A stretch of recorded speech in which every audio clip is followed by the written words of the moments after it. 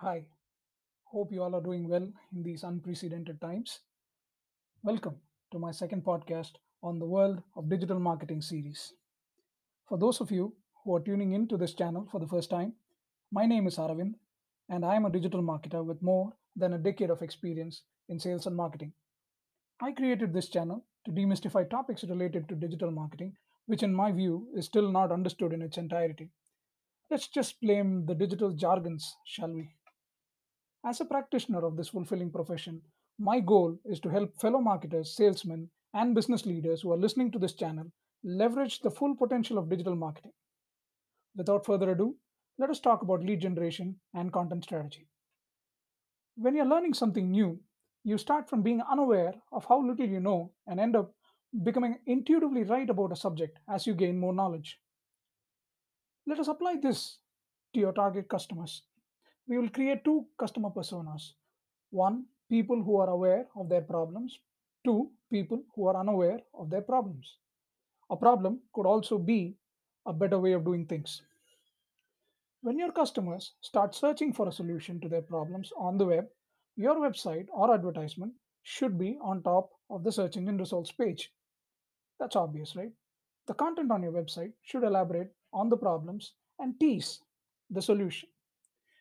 You can have case studies that describes how you solved similar problems for other customers. You can have blogs, infographics, videos to ensure that your customers are hooked onto your website. So how do you convert these website visitors to leads? Leads are people who are actively evaluating solutions to their problems. They realize that they have a need and are willing to make the purchasing decision. To assist with conversions, you can have forms on your websites and web pages that people can fill and submit, thereby agreeing to take your call.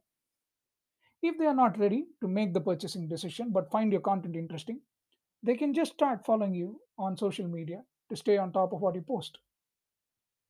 This approach to generating leads is referred to as a pull approach or inbound lead generation, where you put the content out there and wait for people to visit your page and fill the form.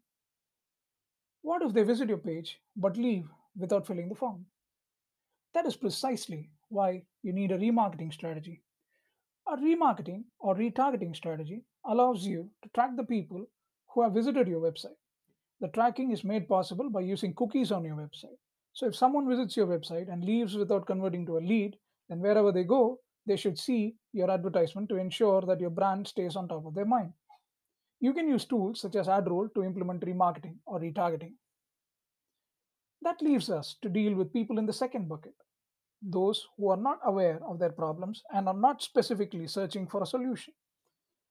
You need to have an outbound strategy for such people. Outbound refers to proactively reaching out and engaging such customers through roadshows, telemarketing, social media, and email campaigns. Your objective is to create awareness and nudge them to acknowledge the need. In conclusion, let us recollect the five stages of a customer life cycle: awareness, consideration, purchase, retention, and advocacy. An effective content strategy addresses needs of customers in each of these stages and employs different media, different channels to stay on top of your target customer's mind, thereby ensuring recall. That's how great brands are built. Well, we discussed a lot today, right? But I hope you now have greater clarity on how to generate quality leads for your business. In my next podcast, we will discuss how to make your website rank on top of search engine results page. I might even bring along an expert on the subject, so stay tuned. See you next Friday. Have a great, great weekend.